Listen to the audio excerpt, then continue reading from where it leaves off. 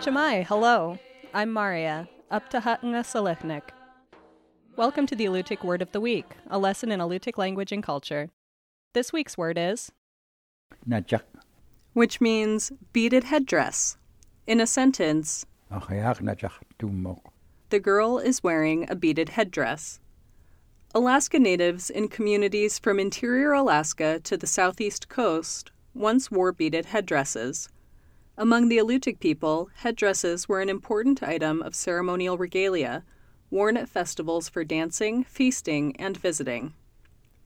Women's headdresses were typically made from hundreds of glass beads strung on sinew and embellished with feathers colored with cranberry or blueberry juice.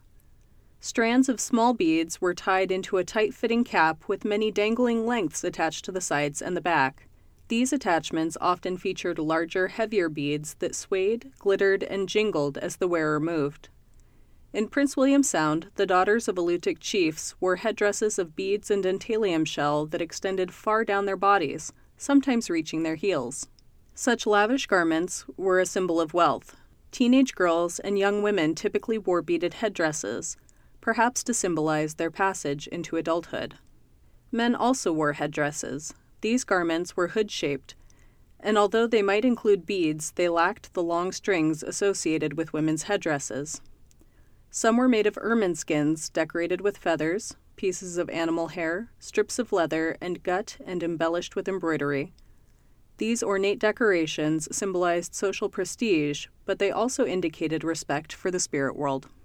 The Alutiiq Word of the Week is produced in Kodiak, Alaska by the Alutiiq Museum, with support from the Koniag Education Foundation.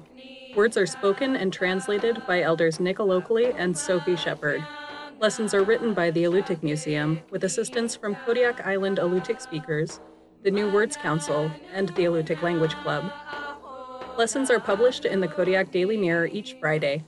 Please contact the Alutiiq Museum for weekly distribution of lesson copies by visiting the museum's website at alutiiqmuseum.org and find our podcasts on the iTunes Store. And if you would like to learn more about the Alutiiq language, visit alutiiqlanguage.org.